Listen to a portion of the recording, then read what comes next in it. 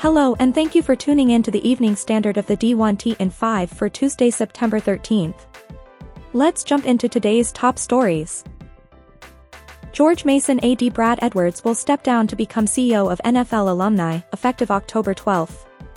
President Gregory Washington comments, Brad has been a dynamic athletics director who has moved the department forward on student-athletes' sports and academic performances, as well as the level of community support Mason can now rely on. NFL Alumni has reclaimed one of its stellar alumni, and we are thrilled for Brad and the NFL.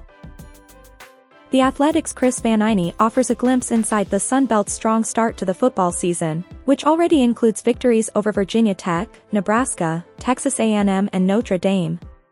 Commissioner Keith Gill states, "We were fired up for the league, showing the quality of our football. It shows you why we're so excited about playoff expansion, because when you line up, anything can happen." Georgia Southern head coach Clay Helton adds, "In our mind, this is the premier group of 5 conference. The only way you can earn respect is to walk into those traditional national powers and walk out with victories." After breaking down the anatomy of each upset last weekend, Van Eine observes, "The Sun Belt race is shaping up to be even more competitive than predicted. And with losses to the top teams in the American and Mountain West already, the door to the New Year's Six is open for the Sun Belt if one of these teams can take it. It'll be a difficult road." A quick look at the schedule shows that all 3 of these schools play each other in the final 3 weeks of the regular season. And that's not to mention programs like Coastal Carolina, Louisiana and Georgia State that could also win the league. The Sun Belt is called the Fun Belt for a reason, after all. Boise State will provide Alston Awards beginning with the current academic year. The Broncos will split awards between qualification periods in the fall and spring semesters. Eligibility for academic achievement awards will be based on academic eligibility, active enrollment and roster status, participation in the Bronco Life program, and good standing with university and athletic department code of conduct.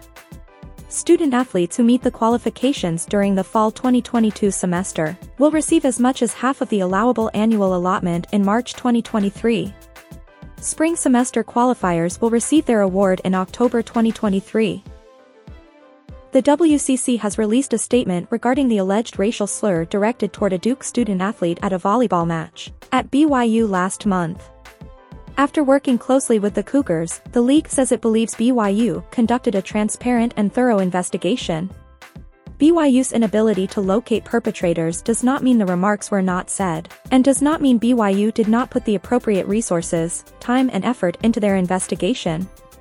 The WCC also believes BYU implemented the proper game protocols and has adopted appropriate measures and policies to help avoid future incidents.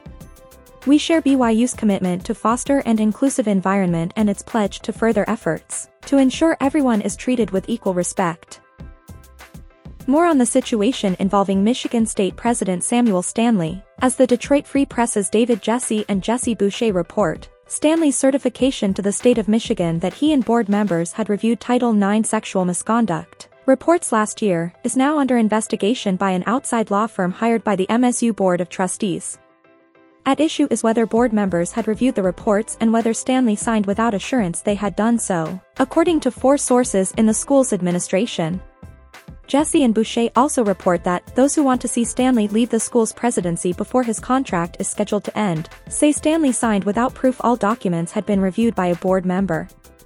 Meanwhile, proponents of Stanley contend he can't be penalized for board members, who are his bosses, not doing their work and failing to let him know they hadn't reviewed the reports. Board Chair Diane Byram and outgoing trustee Melanie Foster have voiced support for Stanley, and the reported machinations to oust him have been met with criticism by faculty and students alike. In personnel news, Auburn Executive Associate AD for Compliance Rich McGlynn has been named interim AD for the Tigers. Valparaiso AD Charles Small has hired former Chicago State AD Elliott Charles as Executive Associate AD for Development. Charles will also have oversight of external units and NIL for the Beacons. Thank you for tuning in to the Evening Standard of the D1T in 5 for Tuesday, September 13th. We'll see you back here bright and early tomorrow morning.